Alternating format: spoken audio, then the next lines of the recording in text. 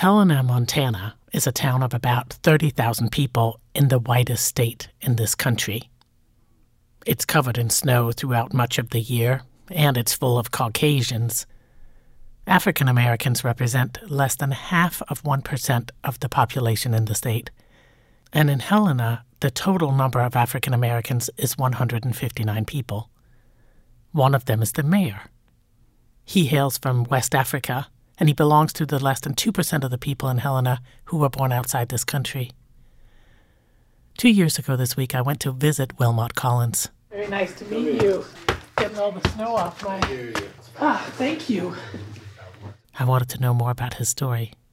I grew up in Liberia, and my parents worked for Firestone Plantation Company. I'm sure you've seen the Firestone tires and B.F. Goodrich tires. Those material come from Liberia. We have the rubber trees, we tap the rubber, and then we ship the raw material here and you make the tires. So my parents worked for the company.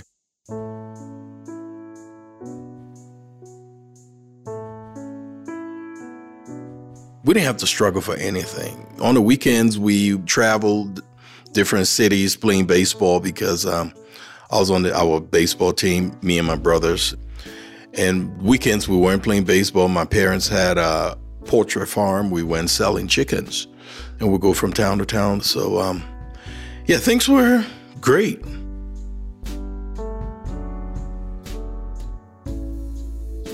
In the 6th grade, Wilmot went off to a Catholic boarding school where he stayed through high school.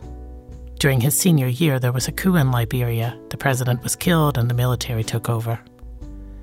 Wilmot eventually became a political science major at the University of Liberia in the capital city of Monrovia, where he became politically active and joined the student integration movement in opposition to the military government. But he was also busy doing all the other kinds of things university students are preoccupied with, like looking for love. She was talking to my sister at the bus stop, and I went over to my sister and told her, hey, you need to introduce me to your friend. And she said, no, she is too decent for you. Well, you a little bit of a ladies' man or something? I cannot confirm nor deny.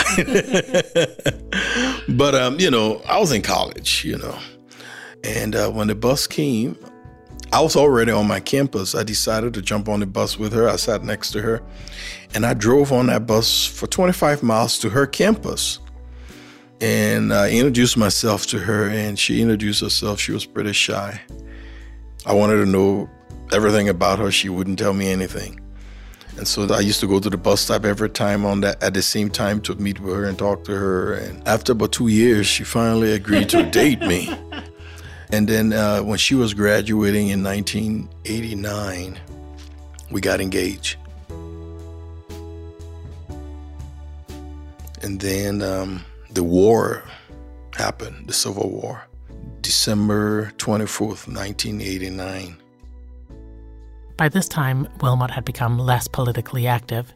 He'd graduated and was teaching at the SOS Children's Village, an international aid organization with chapters in most African countries. And he was settling into a nice, young, grown-up life with his wife-to-be, when all hell broke loose in Liberia, in a brutal civil war in which there were no good guys. When they hit the capital city, it was too late to get out. We had to be on the ground for a couple of days because stray bullets was flying through the house. Phew, phew. If you hear, you're still alive. And then the soldiers came and said, if you're in there, get out, get out. They had a little quick ceasefire, get out and move forward. And so when we got out, the place was littered with dead bodies. We were jumping over bodies, running.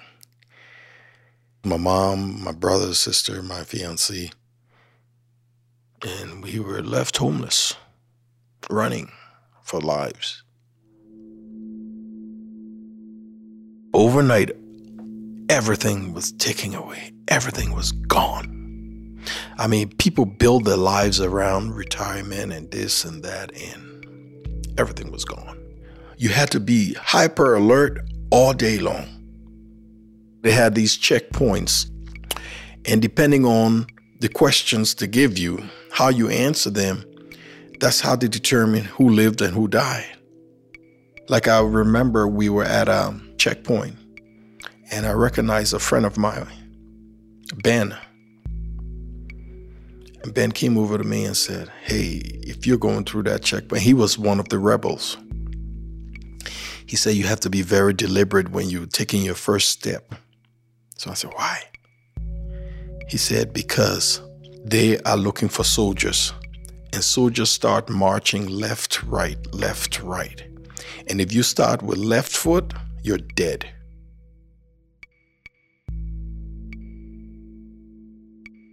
So when it was my time and he called me, I was so deliberate with my right foot out. That's what saved me. I'll tell you something. Ben didn't tell this to everybody. So do you know how many people got killed because they started with left foot? Innocent people who were not part of the soldiers? People died because of that. And I'm talking about 9, 10-year-old guys with guns, kids who we watched play marbles after they killed. They did not know the value of life. I lost 2 brothers. One was murdered by the soldiers and the other was beheaded by the rebels. We buried his head. That's the only part of the body we found. Lost 2 brothers during the war. I lost an uncle too, my mom's brother. So, yeah.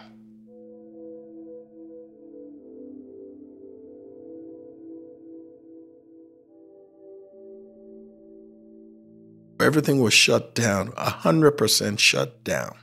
No food, no stores, nothing.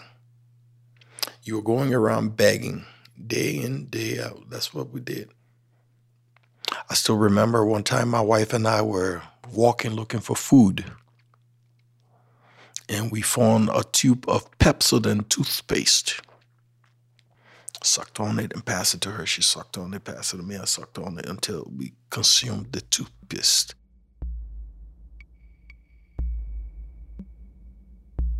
We were just out in the element because we didn't have a place to live until a friend of my mom recognized her and said, well, I have a room in my house, but there's no bed or anything, but at least you'll be out of the element. So we took it. There was about 6 of us, 7 of us. We were in a room, no beds. We were happy. So we lived there a few months. And then West African countries got together to send in a peacekeeping force because it was estimated in the first couple of months, 3 months of the war, 250,000 Liberians had died. And then the peacekeepers, when they came, they told Liberians if you wanted to leave on board this ship to go to any one of the African countries where the ship going, you can go. And that night we all prayed about it. And we decided we had to leave. And we were determined to get on board that ship. And the next day was a Friday. We got up early to go to the port. And my mom decided, no, I'm not going. I said, what are you talking? She said, well, I prayed some more and the Lord isn't leading me. And I said, you got to be crazy. The Lord is leading you because he sent that ship. What more do you want from the Lord? And, we try to argue back and forth because I want her to go with us. But she was stubborn. When we got to the port, the line to get on board the ship was over a mile long. And we were in the back. We stayed on line Friday. We stayed on line Saturday. We stayed on line Sunday. And it was estimated 10,000 people boarded that ship. Finally, Sunday at 9:47 p.m., they finally chose my wife to go, and they didn't choose me. But we were holding hands. We were determined not to be separated. And so she wouldn't move when he said, you go. And then we showed it to him, and then he said, okay, you go. We got chosen to get on board the ship. And then I think about 10 other Liberians later, the door closed, and that was it.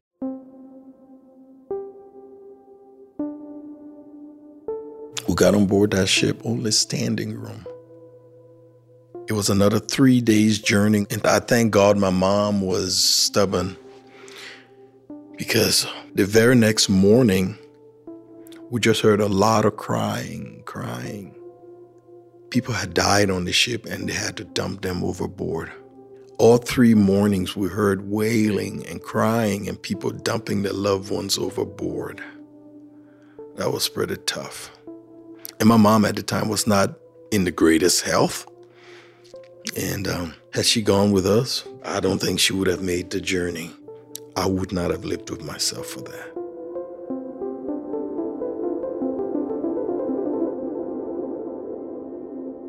When we were leaving Liberia, my mom gave my fiance and I, my wife now, $5 and said, go and God be with you. And so we left Liberia with $5. And when we got to Ghana, I told my wife, I said, hey, I need to go find the SOS Children's Village. That's where I used to teach. And I knew they had a branch in Ghana. And she gave me the $5, and I stopped a cab. And I told the guy I was going to the SOS Children's Village. He knew where it was, and he took me to the village. But, we had not showered or changed clothes or anything, and I was filthy. When I got there and introduced myself, he said, can you prove who you are? For the first time, I could not. I didn't have an ID. I couldn't say I was Wilmot Collins. I could not prove I was Wilmot Collins. And he said, well, some kids came on the first ship. If they can identify you, I'll help you. I said, please send for them. I used to teach them. And he sent for them, and when the kids came, they saw me and they started crying. And I didn't understand why they were crying. I thought they would be happy. But then I went and looked in, for the first time in 6 months, I went in the restroom and looked in the mirror. I was dying of starvation. I got on the scale. I was 90 pounds. 30 years old. Full-grown man, 90 pounds. That's why they were crying, because when they knew me, I was well-built, 170 pounds, doing great, jovial, happy guy, happy-go-lucky guy. And that day they saw me, they could not believe what they saw, and they just broke down crying.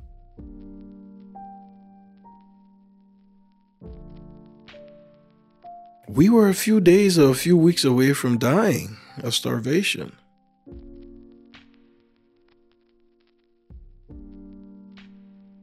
And so they took us in. And because I used to teach, he put me back into school teaching. My wife was a medical student. He put her back into the clinic to work in the clinic.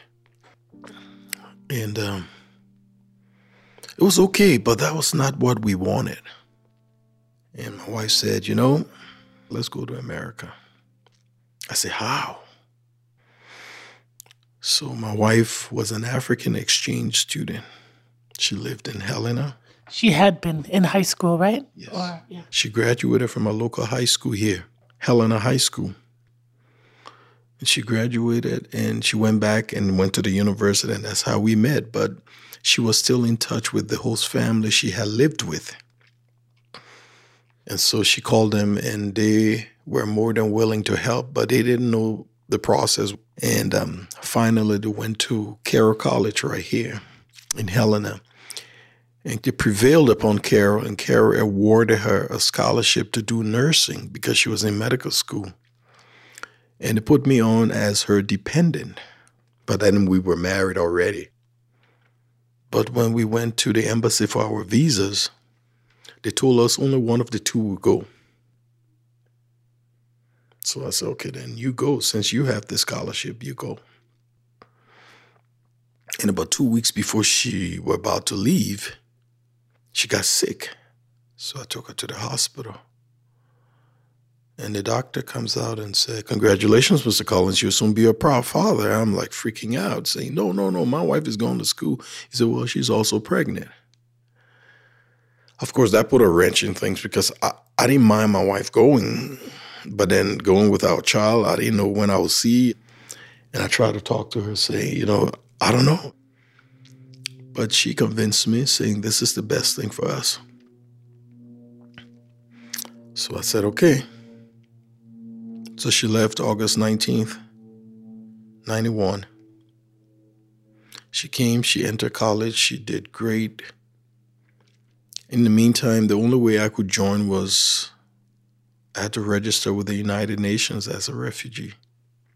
I had to go through all the processes, screening, vetting. And it wasn't easy. When people talk about the vetting process, that process works. I went through that process. Very detailed, very strict.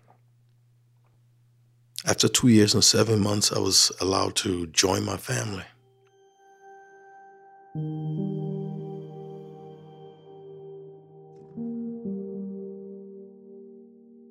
February 17, 1994, I arrived. My wife left 91. I still remember when we were descending, coming in the plane, and the pilot got on the intercom and said, "It's sunny and warm in Helena, Montana at 32 degrees. And I'm like freaking out. I know 32 degrees, water freezes, so how can it be warm at freezing? And I'm like, what the heck am I? Snow all over the place. When I entered the terminal, there was all these people waiting. And then this huge banner, "Welcome home, Wilmot," And then I looked around for my daughter. For the first time I saw her. And my wife put her down and said, "There's Daddy. Go to Daddy." And she started walking to me. And I'm walking to her. And then she started running and I'm running and then grabbed her and I just hugged her. And that moment was, wow. It was pretty emotional. Pretty emotional. And I totally forgot my wife was even there, and I had not seen her for years, but this was someone I had not seen her whole life. That was our first meeting, and it was, wow, I was so happy. I didn't know what to do.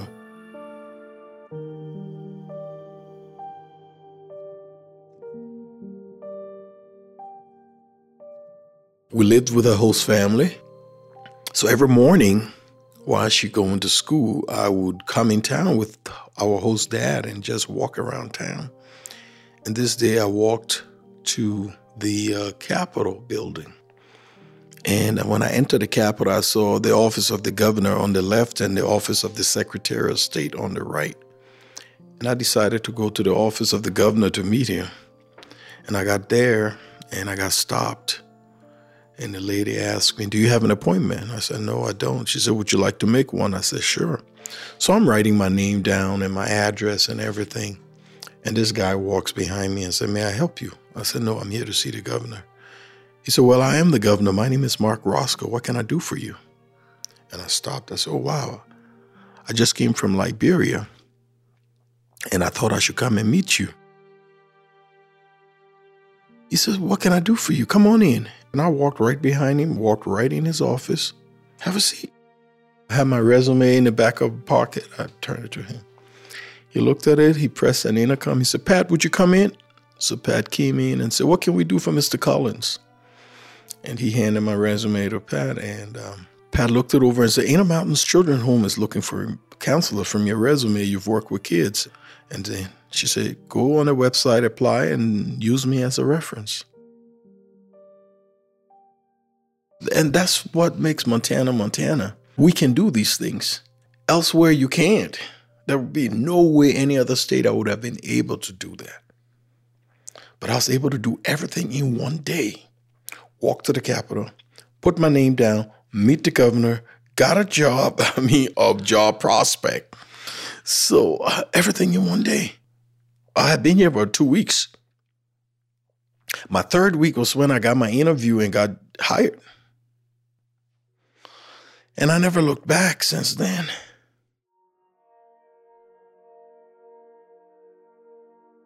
it was very different. Snow was everywhere. I had never seen snow. The closest thing I came to snow was the frost in the fridge, way back, the frost.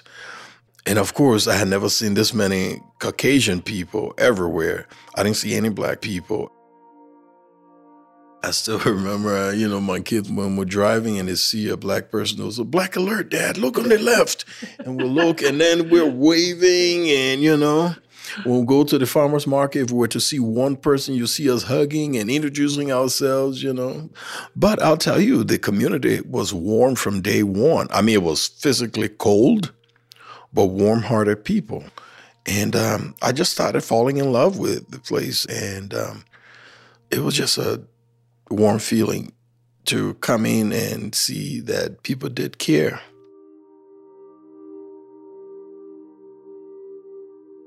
There were some negatives, when we moved from our host family house and we started renting a home, we woke up with markings on our home, KKK, go back to Africa.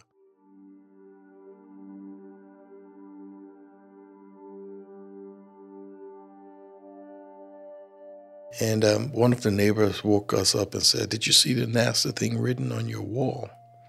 And I said, "No." She said, "Why don't you put some clothes on and come on out?" So I went out and I saw it. I said, "Well, I have to call the police." And so when I left to go and call the police, that lady got together the neighborhood together, and they washed my wall down.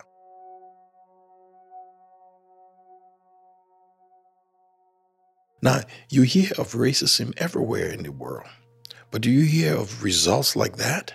Do you hear neighborhoods coming together to make you whole again? That's why I love this town. That's why I love this city. That's why I love this state, to have your neighbors do that for you.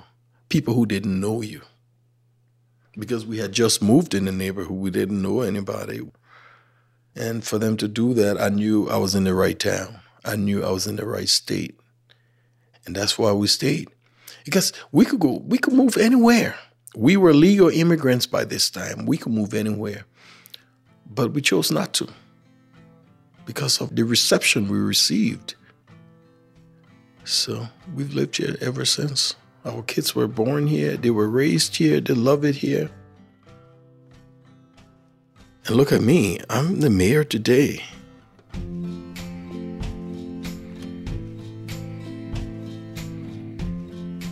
Wilmot decided to run for office when the former mayor, who'd served 4 consecutive terms, announced that he was retiring. Later, the incumbent mayor changed his mind and did run again, making Wilmot's race tougher than he'd anticipated. But on November 7th, 2017, he won the mayoral election in Helena by a single vote. He ran on a progressive platform, and granted, Helena is one of the more liberal enclaves in the state, but still the county had gone for Trump just 1 year earlier. Wilmot made affordable housing one of his key issues and teen homelessness another. I wanted to bring awareness. These people are part of our community. What are we doing? And it resonated with the voters, and they voted me in. When I went to see Wilmot 2 years ago this week, he'd only just been inaugurated and was still learning the ins and outs of his city. Like this morning, I got out of here at 6 o'clock in the morning. I went with the snowplow drivers to see what to do. There you are in the truck, yeah. In the picture. And it was an eye-opener. Like cars park on the side of the road, so I experienced the perspective the snowplow drivers face with residents parking on both sides of the street. Imagine that, this kid from Liberia who'd never seen snow. Now you have to be an expert on snow plowing. Yeah.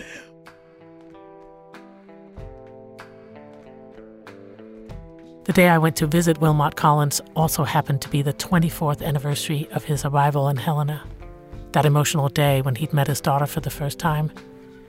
That makes him now a 26-year resident of the United States. And for more than 2 decades, Wilmot served his adopted country in the U.S. Navy Reserves, and both his kids, now grown, have served as well. And I'm happy to report that Wilmot's mom survived the Civil War in Liberia and eventually became an American citizen herself, living in Minnesota.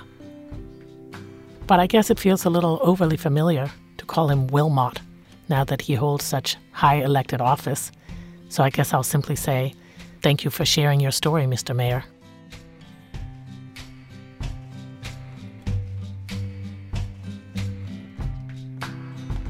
If you enjoyed the story and you want to hear more stories like it, join me on Patreon for just $1. I have 4 different levels on Patreon, which give you different levels of access to new episodes and to our huge archive of stories. So check it out at patreon.com/strangerspodcast. That's patreon.com/strangerspodcast. It's the only money I'm making from this work right now, and I sure would appreciate your support if you can spare a buck and want to hear more work.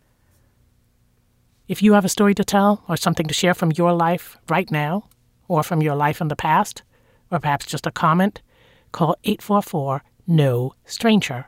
That's 844-667-8726. Or email me a voice memo, or just a regular old email, to strangersradio@gmail.com. That address again is strangersradio@gmail.com. You can join our community on Facebook at facebook.com/strangerspodcast, and I've just set up a new group there called Strangers Community, and it's wonderful, so come join us if you can. You can also follow me on Twitter, of course, at Leah Tao. Thanks to Paul Drew Smith for making the music and mixing this episode. You can find him at pauldreuxsmith.com. And thanks to my story advisor, Christina Thyssen, whom you can find at ChristinaThyssen.com. Thanks for listening. It's nice to be back.